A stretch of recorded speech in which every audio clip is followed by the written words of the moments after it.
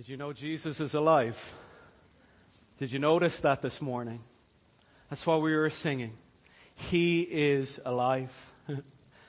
You might feel dead this morning, physically dead, didn't get enough sleep.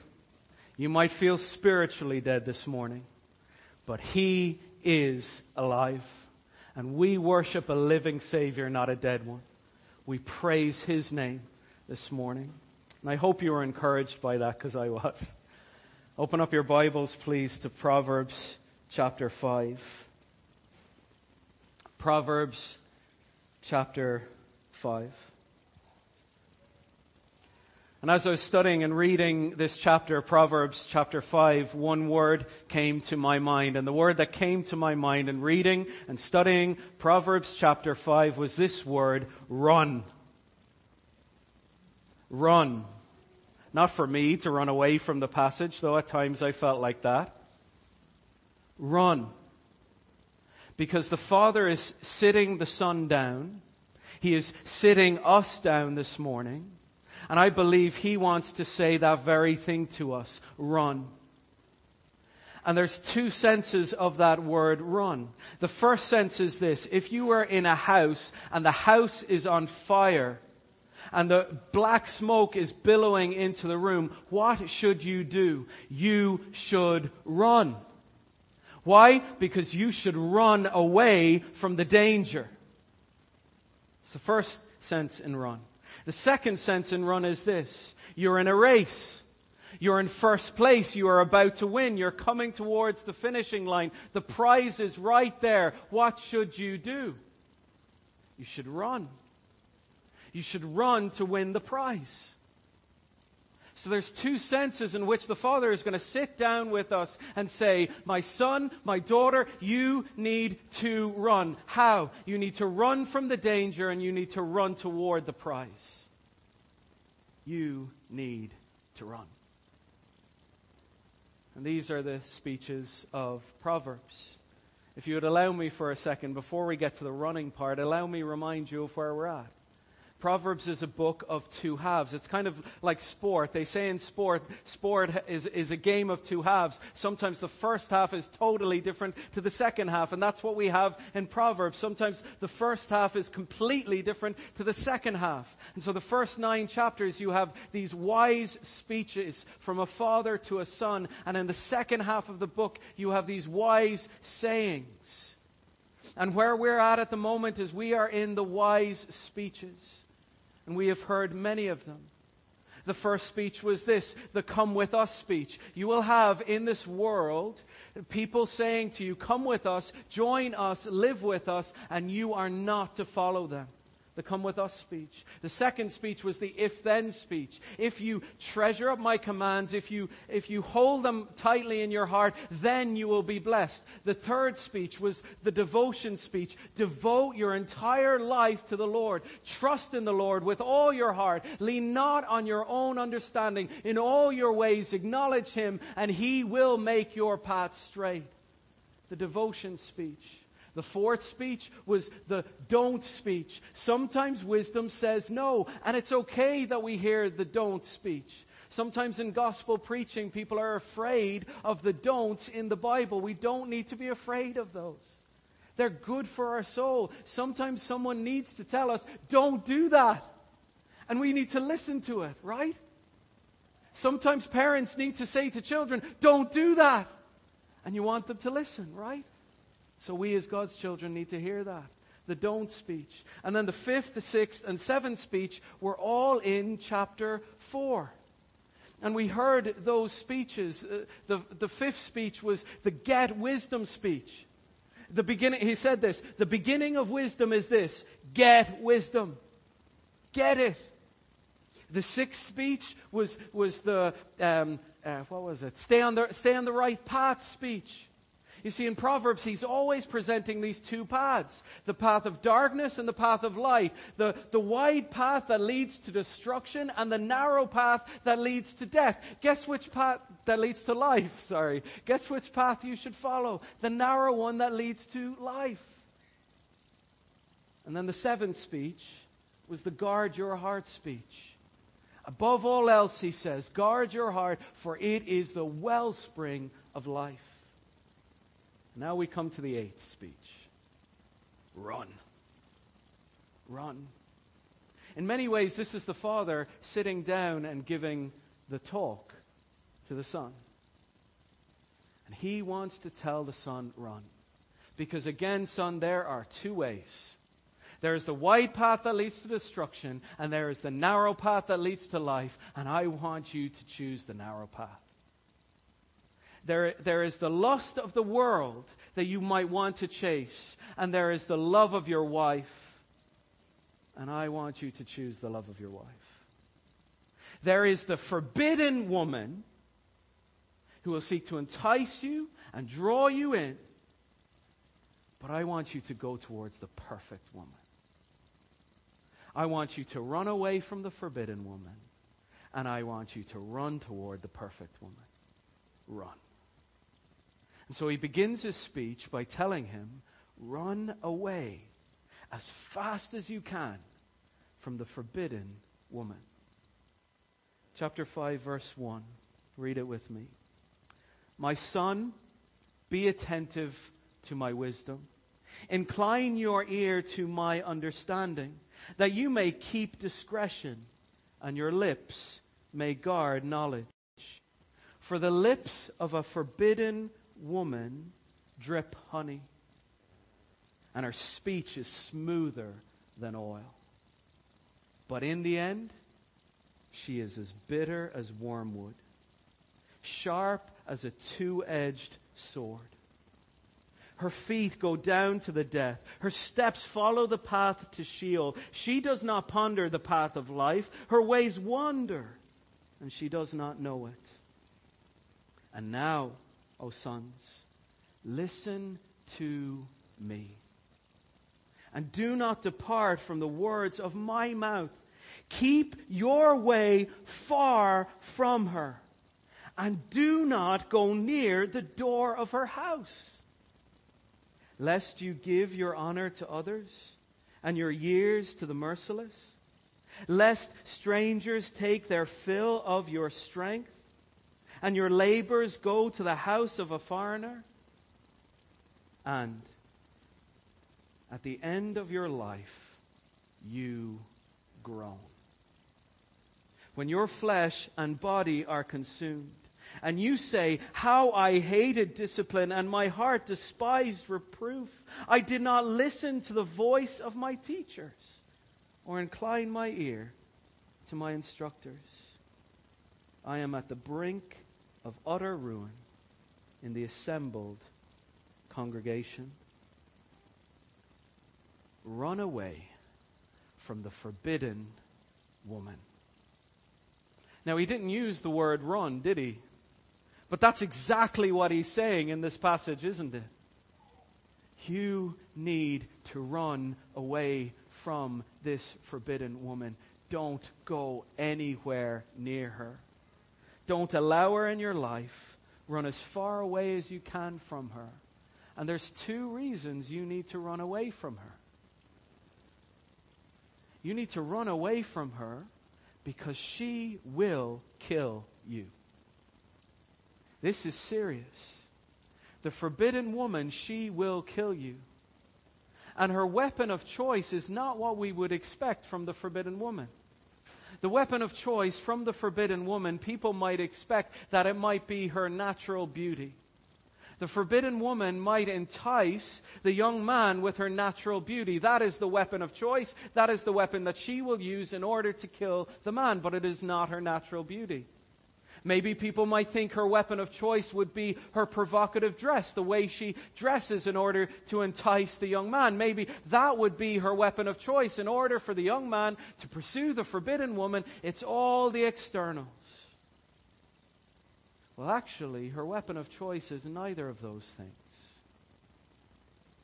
Her weapon of choice that she uses to kill you is her lips.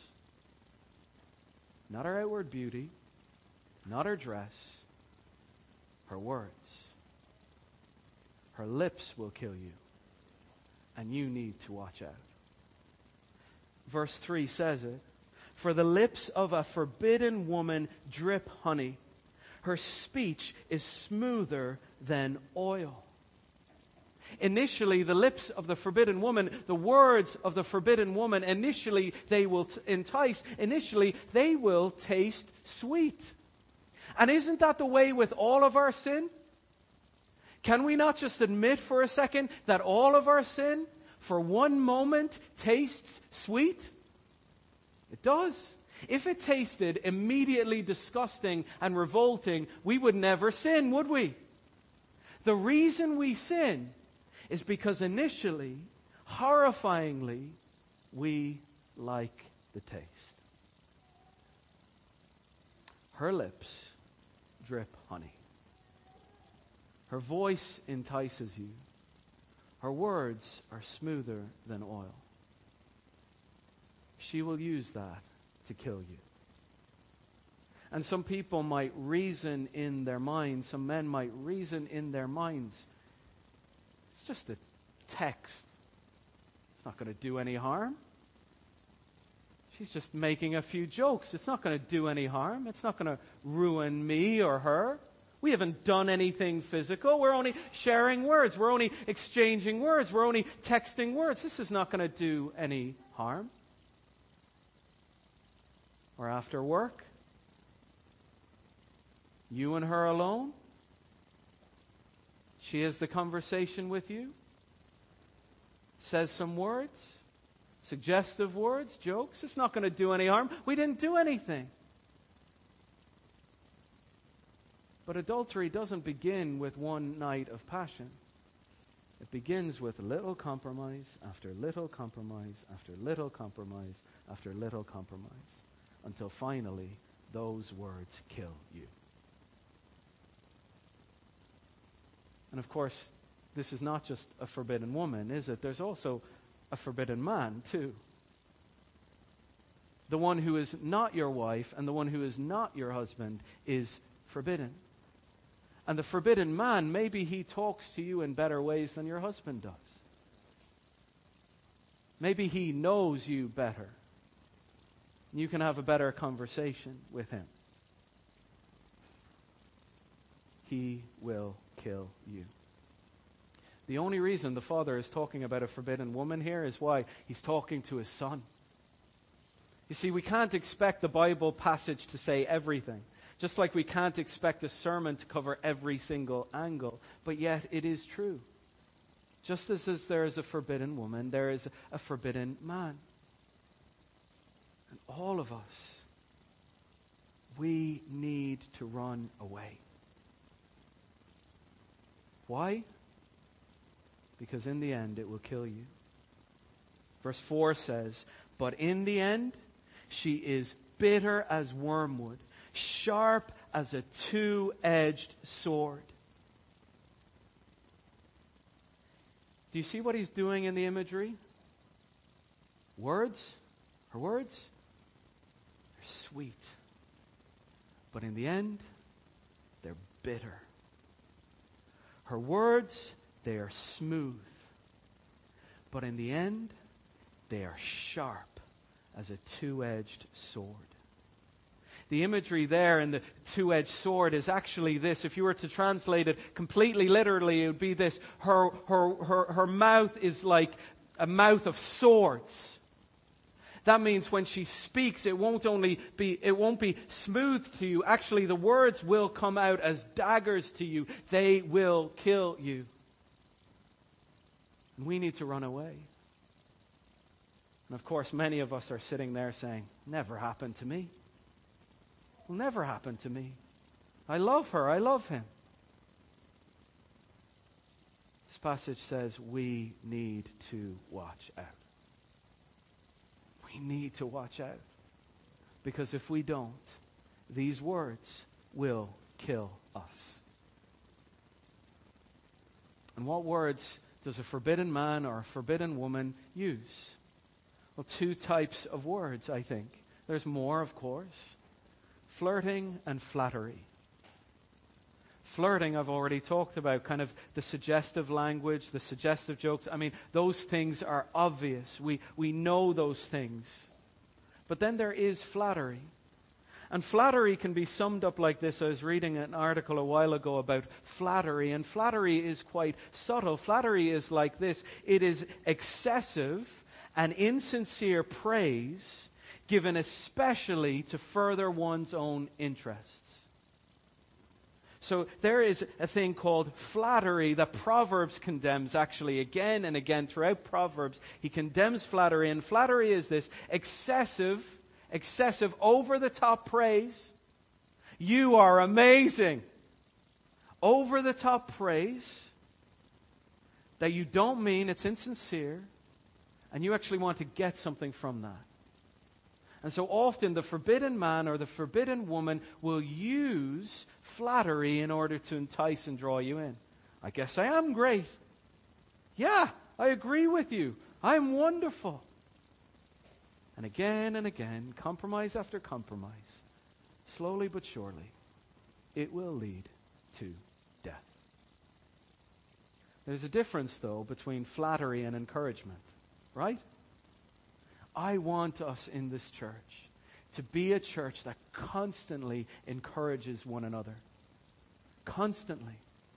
Encouraging one another and praising God for God's work in other people's lives. We want to encourage one another. We want to thank people who lead us in praise. Thank people who lead us in the sound and the music. Thank people who set up these chairs. You know, someone came and set up these chairs before you came in to sit down. We want to thank people and encourage people. That's not flattery. That's good and right, and we should do that. But flattery is often something that the forbidden woman will use in order to entice. It is excessive praise used to draw you in. And you and I need to run away from that.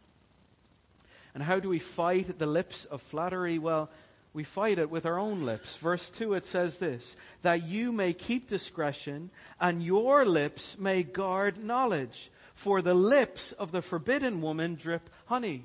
How do you battle her lips? You battle them with your lips. So, if you find yourself in a situation where you are part of an inappropriate conversation, either now or in the future, what are you to do? Leave the conversation go? No, you use your lips to battle against her lips or his lips. You say something. You do not let that go, and you do not entertain it. You say something against the forbidden woman. Use your lips. We have talked about the devotion of our memories to God.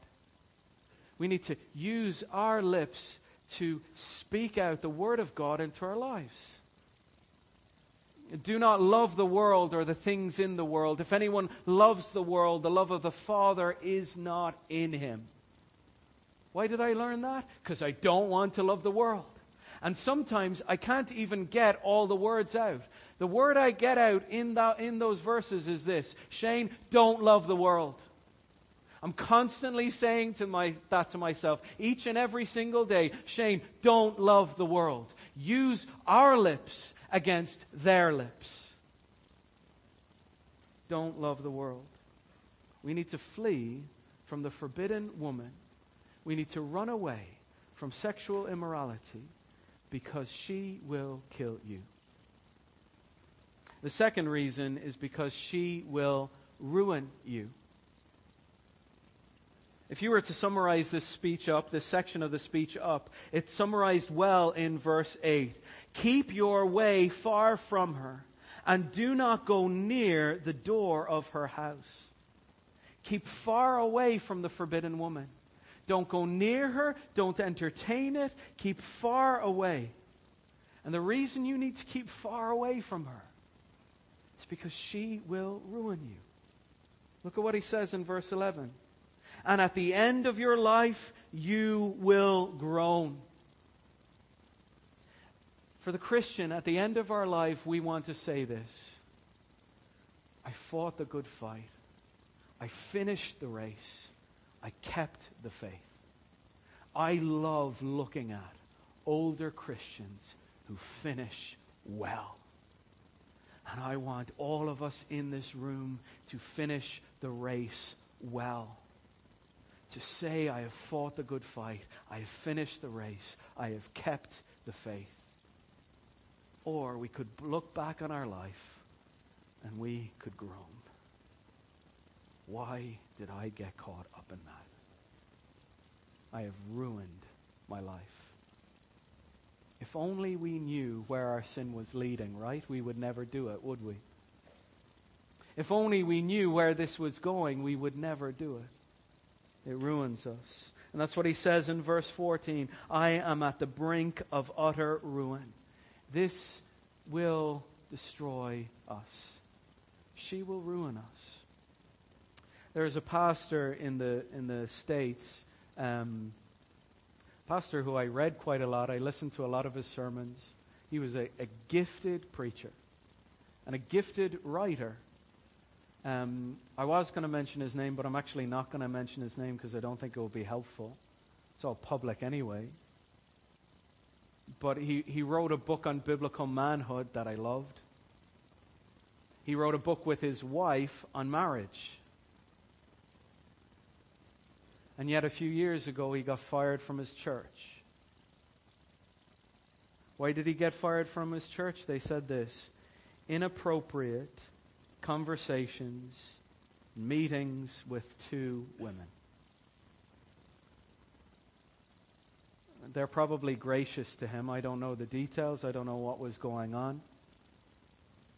But that's why he was fired. Where did it begin? One night of passion? No. Small compromise after small compromise after small compromise. Small conversation after small conversation. Of course it doesn't mean that we don't talk to each other, right? We should talk to each other. Men should talk to women. We don't need to be afraid of each other. We shouldn't be. There can be friendships between men and women, and there should be. That's right. What's the difference? Inappropriate conversations. Inappropriate meetings, inappropriate flirting or flattery. That's what we should watch out for. Run away from that. Got fired. What does a pastor do if he gets fired? You see, the accountant, if he gets caught up in adultery, he goes to work on Monday morning. The architect, he gets caught in adultery, he goes to work on Monday morning. The pastor, he's done. He's done. It will ruin you. It will ruin me. Done. Last year, this pastor, he killed himself. Ruined him. Done. That will never happen to me. We say, I love him. I love her. It would be foolishness if we didn't prepare ourselves for the battle, to run away from the forbidden woman. Why? Because the wisdom book in the Bible says, get yourself ready and run away. Don't entertain it. She will kill you. She will ruin you. And why does she kill him? Why does she ruin him? Because ultimately, do you know what happened? He didn't listen. In chapter 5, verse 1, it says, my son, be attentive to my wisdom and incline your ear to my understanding. Verse 7 says, and now, O sons, listen and do not depart from the words of my mouth. You see, there are words of her mouth that are like sharp double-edged sword, and there are words from my mouth that are wisdom for you. Her mouth will lead to death. My mouth will give you wisdom if you listen. But what ruins him is this, verse 13. It is shocking. He looks back on his life, groaning. He looks back on his life, saying, I've ruined it. I've wrecked it. Why? Verse 13 says, I did not listen to the voice of my teachers. Why didn't I listen? We need to listen and hear the words of the Father. It will ruin you. And I think that forces us to ask a couple of questions. Number one, am I teachable? Am I coming with a posture of, I want to hear from others? If others see me in relationships and interactions and whatever, am I with a posture that says, I want you to tell me. I want you to warn me. And I'm ready to listen. Is that our posture? Because the Christian's duty is this. Galatians 6:1 says this. If anyone is caught in any transgression or sin, you who are spiritual should restore him with gentleness. And keep watch on yourself, lest you too be tempted. So it is the Christian's job, according to Galatians 6:1, it is the Christian's job to approach one another, to say, you know what? I don't think that's right for you to do that. I don't think that's right for you to be engaging in the way that you're engaging with him or her. I don't think that's appropriate, and I don't think that's right. I think for us as Christians, it's our job to engage in that conversation, and we might help save someone from ruin. And then also, it's our job then, as Christians, to be teachable. To be ready to hear someone say, be careful there. At the normal level, that means, gossip or anger. We should be ready and humble to receive teaching from other people. To say that's not right. That's not appropriate. Pray that we would be that kind of community in church that would help each other be teachable. And the second thing is, are we teaching? Not only are we teachable, but are we teaching? See, the Father is sitting down with the Son and He's getting the Son ready. He's teaching these things. He's not avoiding the reality of sexual immorality. And so as parents, as families, as a church, we should be engaged with teaching and preparing our children. They are either taught in the playground or they are taught at home and in the church. Where do you want them to be taught? Do you want them to be taught about sexual immorality and sexual purity in the playground? That's where I was taught, in the playground. Do you want them to be taught there? I'll tell you what, you don't want them to be taught there. Because it's foolishness there.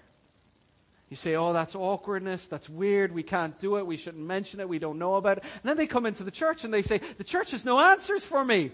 The playground has answers for me. The yard has answers for me. My best friend has answers for me. Church doesn't have answers for me. No, we should be teaching. Should be taking moments like this passage and going home with our families and asking them, even the young kids, what did you hear? What did you learn? Let's talk. Build them up in wisdom. Run away from the forbidden woman and run to the perfect woman. Run to the perfect woman. God has given us something wonderful, and it is called marriage. It is a beautiful thing. And one of the ways we avoid sexual immorality with the forbidden woman is to engage in a beautiful and wonderful, intimate relationship with the perfect woman that the Lord has given us. And of course, not everybody is called to marriage, are they? They're not. Jesus wasn't. Paul wasn't. But some of us are. And if you're called to marriage, young people will always say, who is the one? Who is the one for me? Who is the one that God? The one for you is the one that you marry. That's the one for you. The perfect one for you is the one that you marry. That's the one for you. And there is this wonderful passage in Genesis. And in Genesis, it speaks of the very first words, or records the very first words of a human being ever in history. Probably not his first words, but the first recorded words. And it was a love song about his wife. He said this, "At last, this is bone of my bone and flesh of my flesh. She shall be called woman because she was taken out of man. Therefore, a man shall leave his father and his mother and hold fast to his wife, and the two shall become one flesh. Guess what? They should go forth and multiply. Sexual relationship between a husband and wife is not rude or disgusting or wrong. It is beautiful. Don't let the world take that away from us. It is beautiful, and it is to be enjoyed. And our God is a wonderful creator who knows exactly what he is doing, and he takes the Ish, the man, and he joins the Isha to her. The Ish is perfectly joined to the Isha. Both together. In marriage, the two shall become one flesh, and it is a beautiful and wonderful union. And this is what the Father wants to relay to the Son. He says to him in verse 15, let me read it to you. Drink from your own cistern, flowing water from your own well. Should your springs be scattered abroad, streams of water in the streets, let them be for yourself alone, and not for strangers with you. Let your fountain be blessed, and rejoice in the wife of your youth, a loving deer, a graceful doe. Let her breasts fill you at all times with delight. Be intoxicated always in her love. Why should you be intoxicated, my son, with a forbidden woman, and embrace the bosom of an adulteress? Drink from your own cistern. Embrace a loving, glorious relationship with your wife, my son. And don't be embarrassed by it. The picture is a dry, arid land of Canaan in which there is not much water. And a cistern is dug out of the ground to collect rainwater as a private well for you. He's saying, why are you going looking for puddles when you've got this whole cistern there for you? See, we're all made with a thirst, aren't we? A thirst for an intimate sexual relationship. That thirst is not quenched by the forbidden woman. It is quenched by the perfect woman and the perfect man that God has for you. And it is a glorious thing. And I love the language he uses. Be intoxicated in her love always. Wouldn't that be wonderful if we had marriages like that in this church? Where we were intoxicated by one another. Where our children were to see, Daddy really likes Mummy. And Mummy really likes Daddy. They're captivated by each other and intoxicated by each other. And of course, the marriage relationship is not just physical, is it? Yes, that's what he's talking about here. He's talking about a physical relationship, and you are to be intoxicated by one another in that way. That is a beautiful thing. That is a wonderful thing. That is a glorious thing. We should not be ashamed by that. But also we know that marriage is more than just the physical reality. It is emotional. It is spiritual. It is sacrificial. Ephesians chapter 5, unfortunately, Luana only read out the wives part, but there is the husbands part, which I did want her to read, but we didn't get there. The husbands part is what? Lay down your life for your wife. Don't lie down on the couch. Lay down your life. Don't lay down on the couch.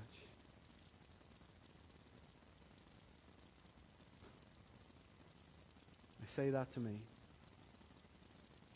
Lay down your life for her. Don't just lie down on the couch. We as men, we need to love our wives emotionally, spiritually, and sacrificially. Can I tell you what? I have not made it. I have not made it. I need the Lord's help and strength to love her as she ought. I have not made it. When I preach, I don't preach with perfection. I don't, and I never will. I can promise you one thing. I won't preach ever from perfection. But I will preach with conviction in two ways. I will be convicted that what I am preaching is absolutely true. And I think you've gathered that from me right now. But I'll also be convicted with a broken heart that I amn't always fully living out these things as I ought. And my guess is some of the men in this room are the same way. Lord, help us to be intoxicated by our wives. Spiritually, emotionally, sacrificially, and yes, indeed, physically. God has made it for us, and it is a beautiful thing, not for us to be ashamed. And the motivations He's given to us, men particularly and also women, the motivation He's given to us to be intoxicated in our marriages is this. She will kill you. She will ruin you. The other one will bless you and be with you. But the primary motivation He gives in this passage is verse 21. For a man's ways are before the eyes of the Lord, and He ponders all His paths. For a man's ways are always before the eyes of the Lord. See, with sexual sin, sometimes people think, I'm getting away with it. I'm getting away with it. No one's going to see what I'm looking at on my phone. Getting away with it. No one's going to see what I'm looking at on my computer. I'm getting away with it.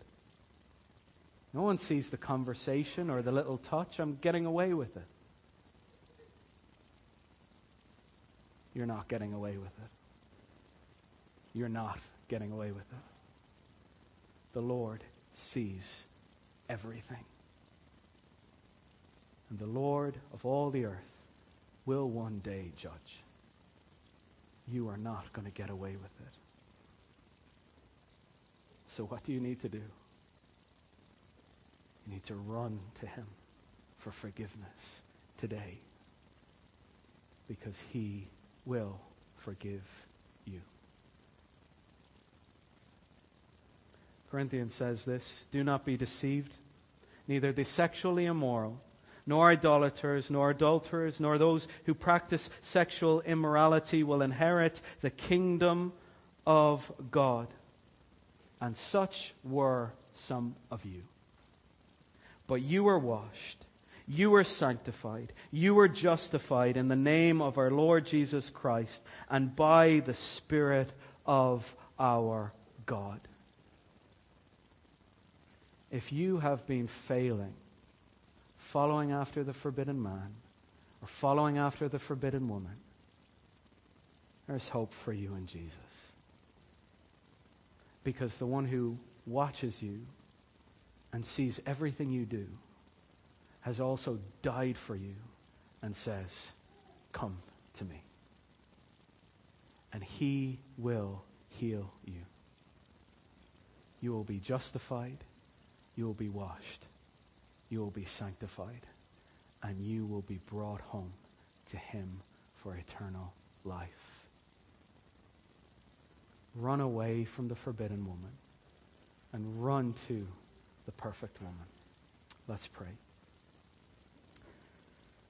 Lord, we thank you for your word this morning, and we pray that you would enable us and help us to live in accordance with your words. Lord, we hear your warning in Scripture. We hear your encouragement in Scripture. And we pray that we would not seek to go after lips that are smooth and drip honey, but drink from our own cistern, water that you have given us to drink. Lord, we pray as we sing your praises, help us, Lord, to confess our sin, even today, before you. In your name.